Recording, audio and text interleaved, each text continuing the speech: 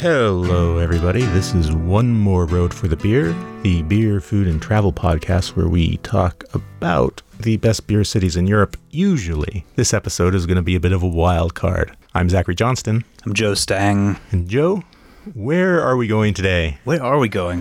What the fun part about this show is we don't even know where we're going yet. Kind of an experiment, but I think it'll be fun because we both travel quite a bit for assignments or work, of also family vacations and things. And we find when we get together for a beer, sometimes we can talk for a long time, like figuring out where we've each been recently. So Yes. that's kind of what we're going to do today. We won't, again, like usual, we'll won't be able to get to it all, but Right. Well, this is, we're going to kind of freestyle because, Joe, you just literally got back from Belgium, 2 days ago? yeah, And 2 days ago. I was just in Lancashire, north of England twice. I got back from Costa Rica a couple months ago. And so I feel like there's a lot for us to chat about. And there's other little places we've been on the side as well.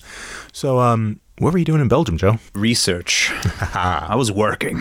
Working, in my quote way. unquote. Yeah, it was actually I did have a couple of magazine assignments. So in the meantime, always trying to learn new things for the Good Beer Guide Belgium, which I am author on the next edition. So trying to learn what I can learn, but have a good time in the process. So what is your sort of process? So you're there for 3 days? This time was 5 days. 5 days. So do you sort of make yourself a list of places you need to go to do research on, or do you kind of wander around, meet friends, and kind of let the wind take you where you go?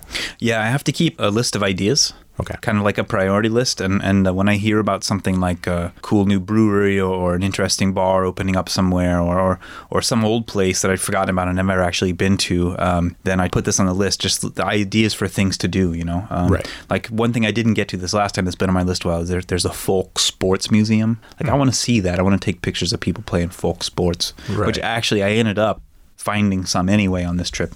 And that's the kind of thing that seems to happen when I go there. Little things that I don't plan for happen. And in this case, with the folk sports thing, that was a great day out. I took the train out to Poperinge with my friend Stefan. And we rented bicycles. And this is a thing that I've written about that you can do in the guide. My co-author, Tim Webb, has a lot more experience doing this. I have never actually done it. I was Belgium and I never rented a bike and ridden around Belgium, and that's criminal. So I had to fix that. That's one of the things that was on my priority list, right? So we went out to Poperinge. This is in West Flanders, and this is the Belgian hop growing capital. Okay. How far away is that from Brussels? It took about 2 hours to get there on the train from the central station in Brussels. Sounds like a slow train. It's fast part of the way. Right. Then you have to change in Ghent, and then it slows down a bit as you get into West Flanders. So it stops at some towns. But we got a kind of an early start, and we were there before midday, and it cost 11 euros each to rent our bicycles for the whole day.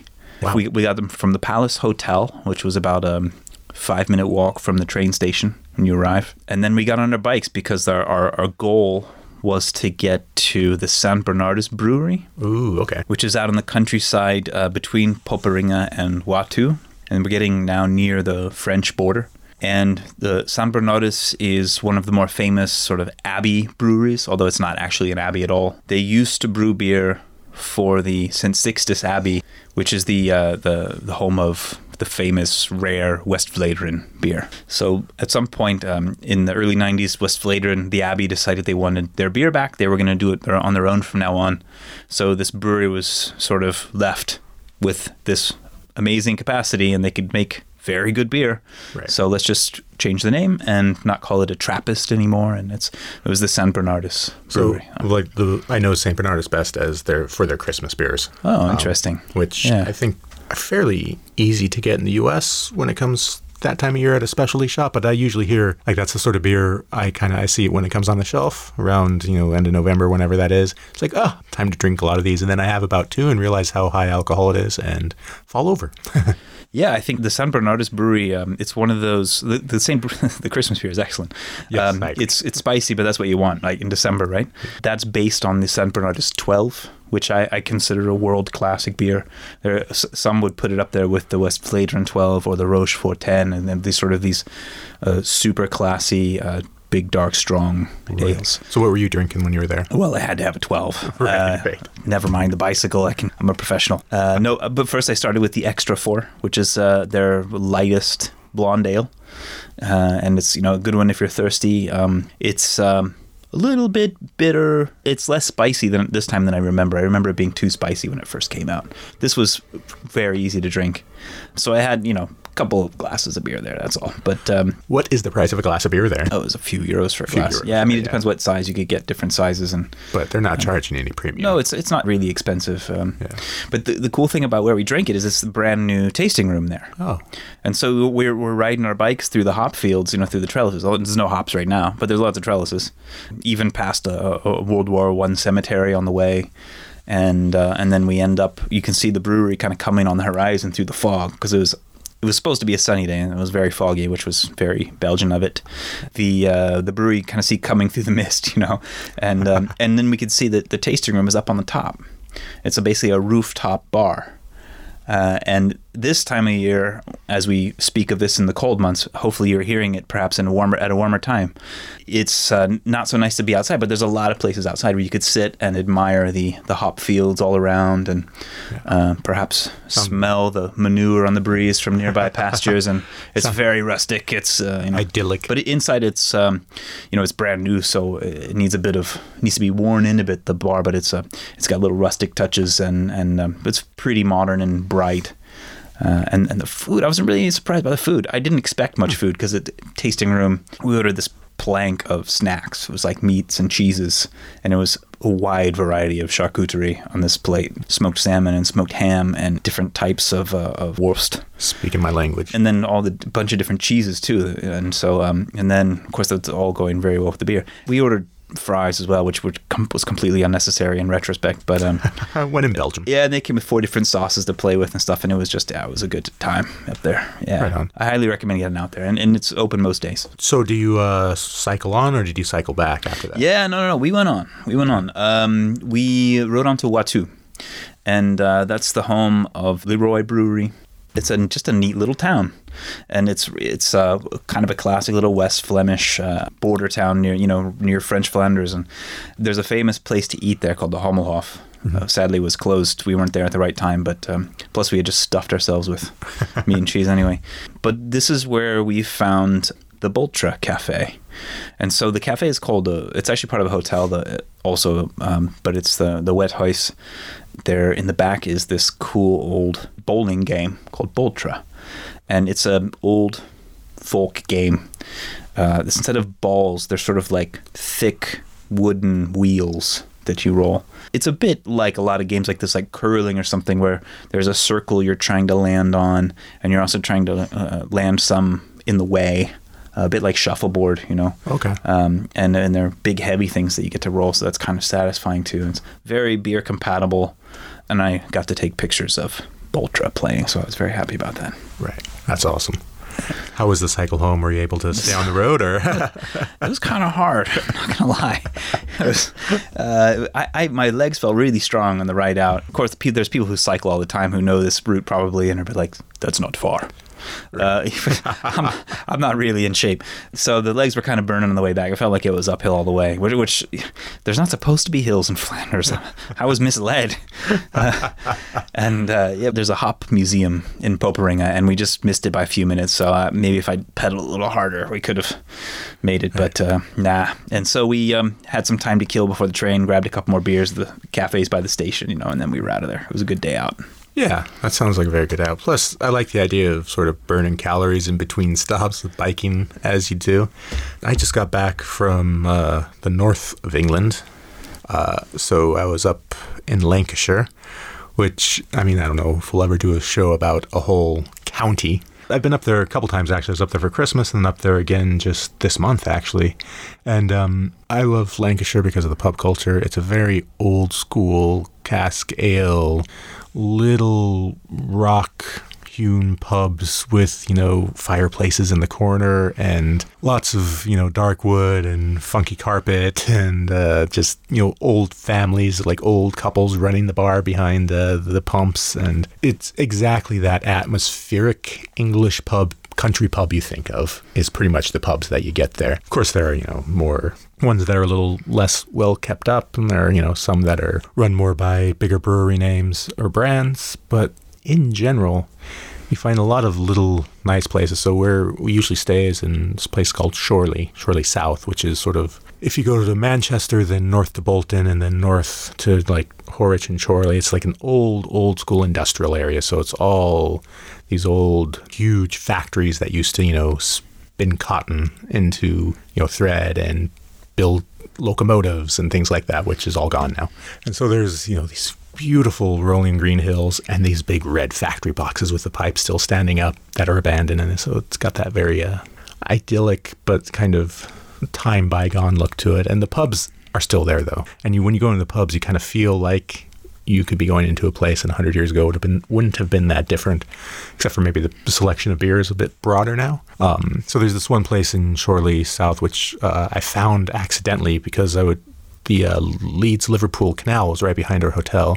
And so I'd go jogging along that every morning to, work off the beer. And I ended up going in sort of like into Chorley proper because we're down in Chorley South. And I found this little pub, side street in what was basically a neighborhood going into the town called the Prince of Wales. 50% of all pubs are named the Prince of Wales. Yeah, and it kind of caught my eye. That's not scientific. That's just a... There were stacks of like old books in the window, but they were real books, not just like a placard someone put up to make it look like there were books in there. And so I was like, oh, I noted that. And I went back later after dinner, after the kids were asleep. And you walk in and there's this bar in the middle that you have to walk around, and there's a room out the back with all the bric-a-brac and old stuff from the last century and a half that it's collected. And I want to say there were 6 cask ales on the pump, and that's all I really focused on because I'm in England. That's what I'm going to drink. And I just sat down, and it's an old barman, probably in his 60s, affable in his way. The people around there are all locals from that neighborhood. And I just asked him, what's your favorite drink? He suggested a Sunbeam from Banks's off the cask. He poured me one in a beautiful glass, and I think it was about £2.80, which is $3.50 now. I'm so thirsty right now. Yeah, and it's a proper full pint. I mean, and it's on my Instagram if you want to see what it looks like. Is that a golden ale? Like one of those sort of new, they're not new anymore, but what has happened to some bitters where they get lighter in color and a bit zestier, juicier with hops, but still really easy to drink. I mean, it was bright, and zesty and juicy is perfect. And, of course, you have to let it settle. And, there's the little bit of ceremony there, waiting at the anticipation building.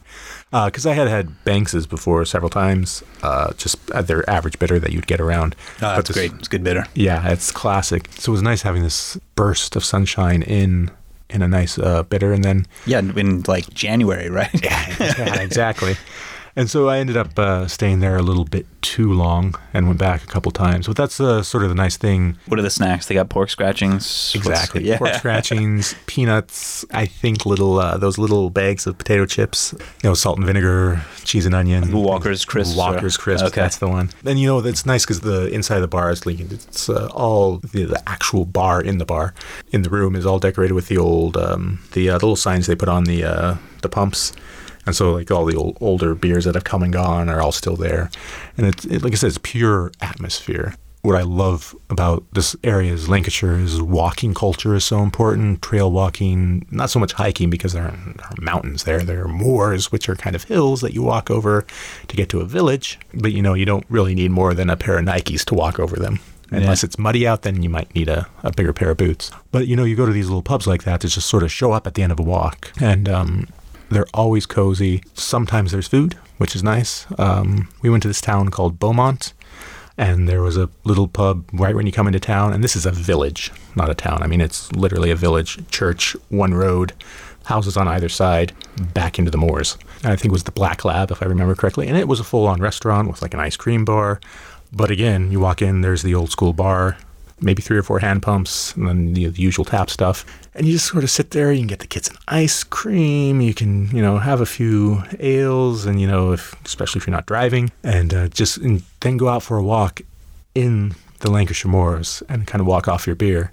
Another place I found that I really enjoyed going to was right in the center of Chorley at the Chorley Markets, which is an outdoor and indoor food market. And I was there on the weekend, but I do think it's open most days of the week. When you walk up to it, because it's in the pedestrian part of town, like, there's 2-3 pedestrianized streets.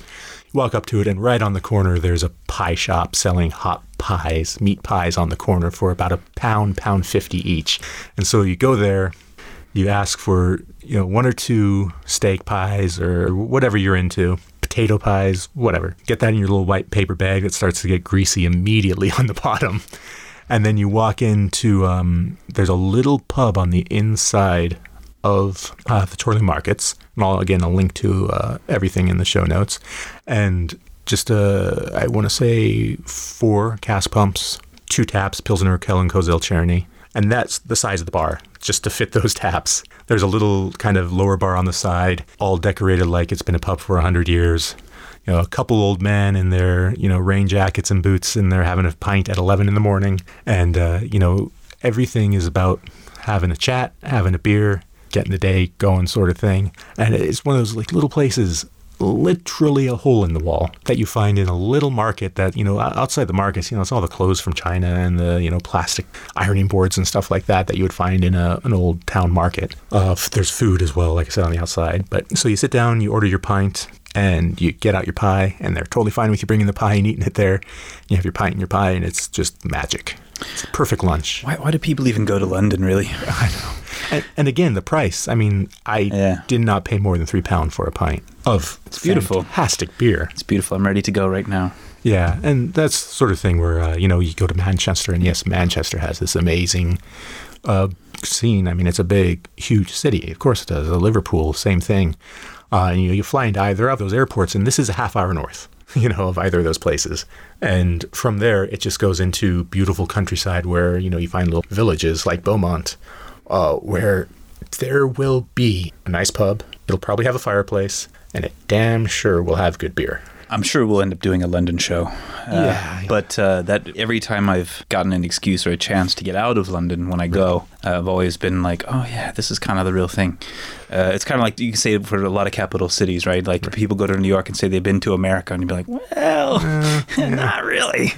Did you at least go up the Hudson Valley? Yeah. Okay. And of course, it's the same with Berlin and Germany, and with London and the UK as well. But actually, one of our favorite little corners is Planet Thanet down in the southeast on the coast. Right. It's like peppered with these micro pubs that are sometimes run part-time, sometimes run by people who've retired and taken over like what used to be the pet store on High Street, right? And put in their little pub that they've always wanted to run all their lives. Okay. And everything is local, everything is cask, and it's cheap, and it's wonderful. So that's actually starting to seep into Lancashire life. I was in Adlington, and on one of the main streets there, somebody just opened a micro pub and called it a micro pub, and a lot of the people in town were like, "What's this now?" Because it's a very regional thing to the, I guess, southeast, right? So it's kind of fascinating. I popped in and it was a little big for a micro pub, but the atmosphere was there. This is kind of what I daydream about. I think probably a lot of people who write about beer, what would their brewery be like, or what would their perfect pub be like? Right. And I have like a micro pub in my mind, fully formed, and I can't imagine ever actually doing it because that sounds probably even riskier than writing about beer, but from a financial standpoint. Yeah, I think about this all the time as well. I either go with like a place like the Prince of Wales in Lancashire, where it's like this really proper country pub, where it's like that's where everybody in town goes because that's the only place to go, or it's like this sort of like postmodern industrial brew house in, like Southern California or Seattle. It's like those are my two extremes. Like I'd be happy in either of those. Anything in between, no. Yeah, sounds good. Yeah. Where should we go? Let's go somewhere warmer. Okay. Well, I was in Costa Rica in December, which you gave me a lot of guidance for as you lived there. Yeah, I lived there for 4 years, and it was when we moved there. We can tell this chronologically. When we were planning to move there was one brew pub, and it closed right before we actually got there. So there were literally 0 microbreweries of any kind working in Costa Rica when we arrived. Okay? Right. This was 8 years ago. And it's gone from 0 to 100, or, not literally a number of breweries, but miles per hour, or kilometers if you prefer. It's like everywhere else, it's gone kind of crazy for craft beer. Cerveza artesanal. I can actually pronounce Spanish. I'll be okay on that. So they just started to appear, and a lot of them were home brewers, who their friends told them, "Oh, this is good. You should sell it." That's not advice you should listen to normally. Your friends telling you should open a brewery. They might be biased. Nobody knew the laws yet, how to become legal as a brewery, and the ones that were legal were still figuring out for themselves and paying lawyers a lot of money to make sure everything was done right and everything, because the bureaucracy there is thick, thick, thick. So they were still figuring that out, and so in the meantime, they were like clandestinos, and they basically were garage breweries selling their stuff, and it wasn't very good. It wasn't very good. Occasionally, you get something pretty good or interesting, but the people were so nice, and the scene was so kind of like cool and chill, and it was fun. And one of the more successful breweries that I know is still going is Costa Rica's Craft Brewing Company. And those beers were always solid. I still remember the Segua beer rather fondly, kind of a bitter, somewhat aromatic, juicy red ale, 5% alcohol. It's bitter enough, hoppy enough, but easy enough to drink on a hot day on the beach. It was a nice one. Another one that started from nothing and was gradually getting bigger, and as I know is still going also, is 35, or 35 Brewery. And that's another one too, where the beers started a bit hairy, but over time, I mean, they were real committed, and over time the beers gradually got better and better. And they were one of the people doing all the hops in at the last minute kind of hopping before most people in the States had heard of it. So, it was interesting to see that happening like live, how these ideas in brewing now are to some extent completely global. And so there are things that happen when you're locally rooted in your culture, but there are also things when you have the internet all available to you and people travel a lot, and you can see, oh, that's happening, let's try it. So you could see that even from the infancy of the craft beer scene there, they had that available to them, and that was interesting. Having been there now, this many years later, it's definitely taken hold. I mean, just going around Barrio Escalante, I mean, there are beer bars kind of all over. I mean, it's a hip neighborhood. And I was there with a chef friend of mine, Jose Pablo Gonzalez, who runs El Malcat, which is this great local cuisine restaurant. We should clarify, this is in San Jose, in the capital. In San Jose. Because a lot of tourists don't even go into San Jose. Right. There are definitely some dodgy parts, San Jose, and with pickpockets and things. But Barrio Escalante is a kind of a hip area. Yeah. When I was there, it was definitely up and coming. Yeah, now it is. It has arrived. It has arrived. It's where all the high-end restaurants are. It's where all the brew pubs are. There's a few cocktail bars that are doing amazing stuff. And a very walkable sort of neighborhood. But so at El Malcat, I mean, they have some nice local beers on tap. But Gonzalez opened up a place called Mercado, which is not Mercado Central, which is in the center of San Jose. It's it's like a food and drink sort of outdoor market, food hall, if you will. And there's a beautiful coffee shop in there. Of course, there's tacos. There's just a ceviche bar in the back. Had a smoked salmon ceviche, which was phenomenal. And there's a beer bar in the middle. And there's the usual, lagers that you get from everywhere else, but also a few of the nicer beers from the local area. I'm sorry, I can't remember a single name right now because it was after a very long trip. But it's the sort of place where you can sit outside, you can eat great food, you can drink some good beer. And then from there, because you're still in Barrio Escalante, you can just wander the streets and, there's a brew pub. Or there's a beer bar. And it's a small enough area where you can bump into places. I'll put a list in the show notes of a couple that I went to that, I found it to be beautiful beer generally. I also I do kind of like going into the center of the city at night to like one of the big crazy beer hall clubs where you get the big bottles and a couple little glasses. Oh, it's great. And, it's $1 for this huge bottle of beer, and you have some friends with you and everybody gets a glass and you're just pouring it out and the music is blasting. Ice cold beer. Ice cold. Yeah, some of the bars pride themselves on how cold they can bring that beer sometimes. Yeah. If you're lucky. That kind of beer really ought to be. You were talking about like Imperial and Pilsen. It should be cold. It needs to be ice cold. Yeah.